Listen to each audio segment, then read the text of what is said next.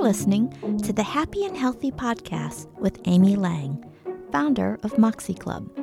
When you're looking for lasting weight loss, join us here for the mindset you need, a dash of inspiration, and stories that will bring it all to life. Episode number 20. Well, hey there, Amy here. How are you doing today? It has been 2 weeks.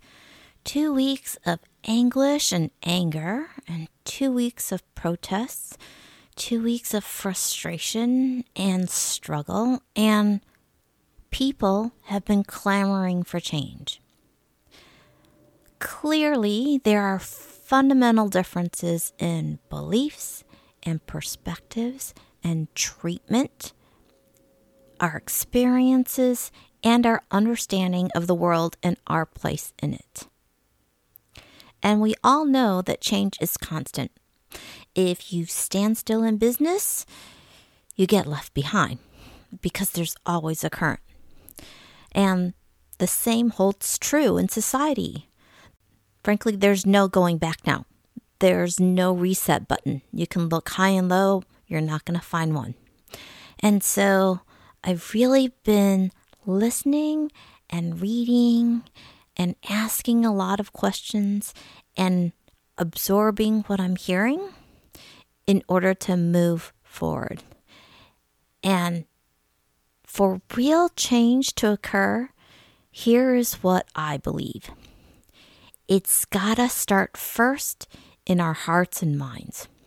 So during the past week, I've seen so many emails in my inbox from organizations, individual business and civic leaders, celebrities, and other influencers, all of whom are outlining the changes they'll be making and the actions they'll be taking going forward. And I wonder, did they really learn something new? See something from a different perspective? Come to understand something they haven't until now? Or is it really just lip service? Right? Time will tell. So for now, the protests continue. So here's my question for you. What have you been focusing on this past week? Because the human brain is wired to focus on the negative. It's really a survival thing. We give the negative a lot of attention. Just look at what the news media is doing. Every day it looks for footage of violence and then replays it over and over again. And it actually takes real conscious effort on our part to pay attention to the positive. So I feel for the thousands and thousands of police officers that wake up each and every morning and put themselves in harm's way for us to protect and serve us, right? As well as all the peaceful protesters who are desperate to be seen and heard. And those folks are practically ignored and overlooked if you watch the news. It takes just a few to undo the good work of so many. So, you've heard me refer to the quote by Jen Sincero, "What you focus on becomes your reality."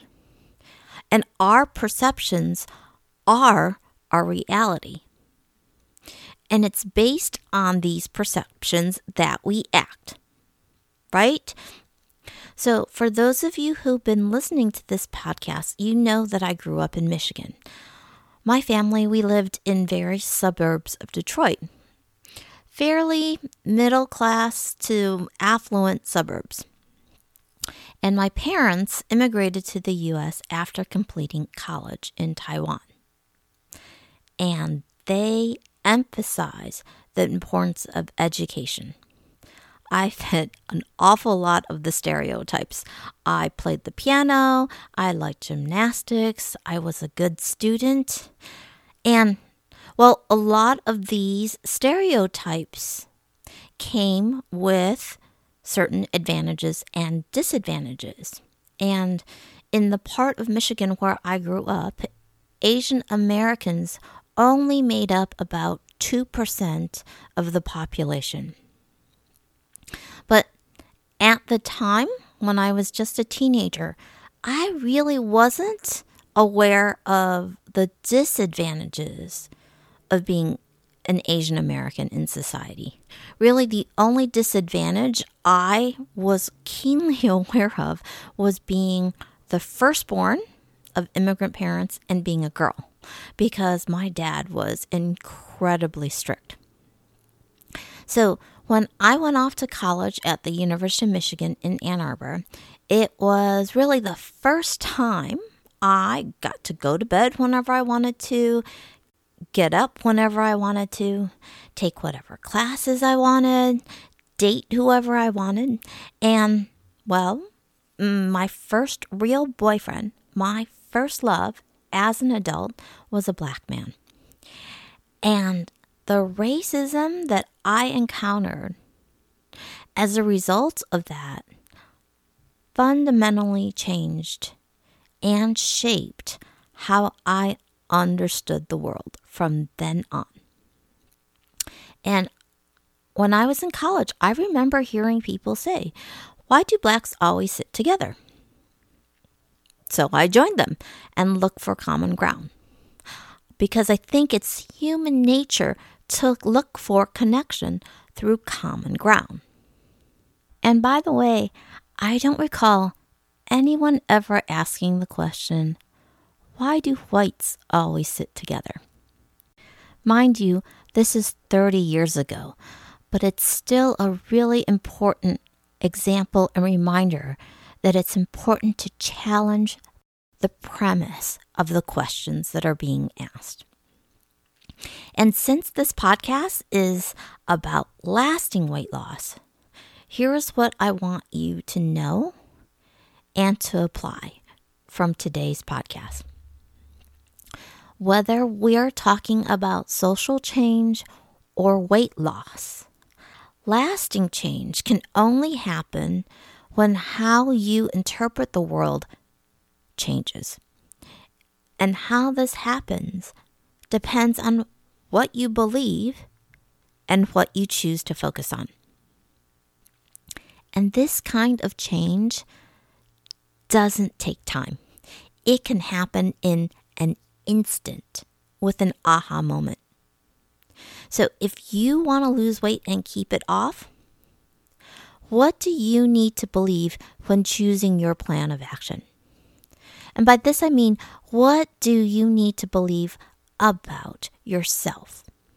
Because the weight loss journey is an opportunity for us to learn about ourselves on multiple levels, right? The way we think, the way we feel, the way we act, how we buffer, our relationship with food, our integrity with ourselves, as well as with others. And if you really think about it, overeating and being overweight and the self-judgment that occurs, right, that comes with it, creates suffering.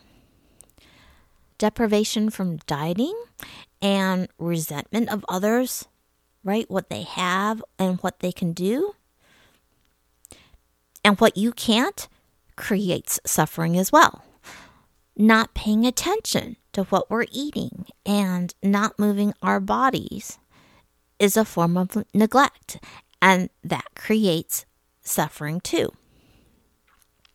On the other hand, when we make time for self-care, when we pay attention to how we're nourishing our body with the foods that we eat and through our movement, those are acts of love. Right? Let me say that again. Making time for self-care, paying attention to how we're nourishing our bodies with the foods we eat and through mindful movement, those are acts of love. Self-love. And it comes from a place where you believe you are worth the effort, that you're more than good enough and worth the wait. right? In other words, you are worth the time and the energy. And as Maya Angelou said, if I am not good to myself, how can I expect anyone else to be good to me?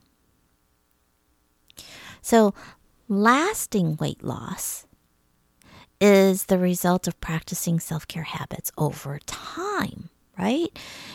If these self-care habits are new ones for you, if you're creating new habits, you're essentially learning new skills. So with learning, we need patience and compassion, and those are forms of self-love too.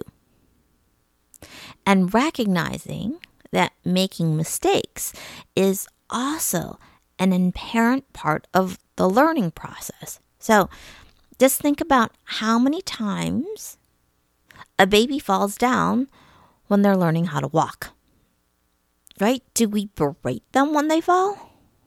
Of course not, because we know that doesn't help. We encourage them to try again. We believe they can do it with more time and more practice. And it's with practice then walking becomes automatic, right? We can do it without even thinking about it. So when it comes to habits, it's the same thing. With self-care habits, we want them to become automatic. We want to be unconsciously competent. But that's not where we start. I would say in the beginning, we are actually unconsciously incompetent. We don't even know oftentimes that it's something that we need to be doing. And then as we become aware, we are then consciously incompetent. So think about it like when you're first learning how to juggle. If I handed you 2 or 3 balls, you just couldn't do it in the beginning. And then with some instruction and some tips and some encouragement and practice, we go from being consciously incompetent to consciously competent. But to do it requires focus and effort. And then again, with time and practice, we go from being consciously competent to then unconsciously competent. So when it comes to creating self-care habits, I really want you to focus on this. It's really not about practice to become perfect. It's about having it become automatic. So if you have tried to create healthy habits in the past and it hasn't worked, let me ask you, did you try to overhaul your whole life? So when it comes to lasting weight loss, I always recommend 5 key habits, right? For hydration, it's half your body weight in ounces. When it comes to fruits and vegetables, it's to aim for 5 servings a day. When it's getting enough sleep, we're usually looking for 7 to 9 hours every night. And when it comes to mindful movement, I'm looking for 30 minutes a day. That includes cardio, strength training, and stretching.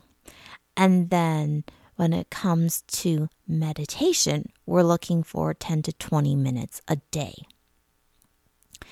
And then in addition to those 5 habits, you've heard me talk about practicing the hunger scale, where you're eating between a -4 and a +4, and asking yourself questions like, am I hungry and have I had enough? We also talk about practicing the 5-step TLC method and making your plans one day at a time. So looking at your plan for the next 24 hours. So when you add that up, we're actually talking about 8 different habits now. So if you've been listening to this podcast, are you trying to do all of them at once? And do you realize that would be like trying to learn how to juggle, starting with 8 balls? So are you setting yourself up for success if you're doing that? Probably not. So if you've tried to create those healthy habits in the past, and you take on that many new things at once, it's kind of like trying to boil the ocean. You're spread too thin and you can't be effective. So what we want to do, let me ask you a better question. Instead of asking, are you setting yourself up for success? What do you want to do instead in order to set yourself up for success? So I would recommend focusing on just 1 or 2 and get to the point where you can be unconsciously competent. And if we take it one step further than that, I would say to come up with a version of one of those habits that you can actually succeed in doing every single day. So if it's about drinking more water and you're only drinking 3 or 4 glasses a day, how about aiming for 4 or 5 glasses a day? On a scale of 1 to 10, do you think that's doable? And if it's an 8, 9, or 10, where 10 is a walk in the park, then let's shoot for that. And then let's come up with a specific plan on how to make that happen every day. And if you can, let's make it happen at the beginning of the day before decision fatigue can even set in. Right? So again, the goal here is for you to get to the point where you can be unconsciously competent. Like the juggling example, I want you to become like Zachary Prescott, who's the current record holder in the Guinness Book of World Records, or Kirk Swenson, who was the former record holder. They can actually juggle 3 balls while running a mile in under 5 minutes. As a matter of fact, it's actually called joggling. All right.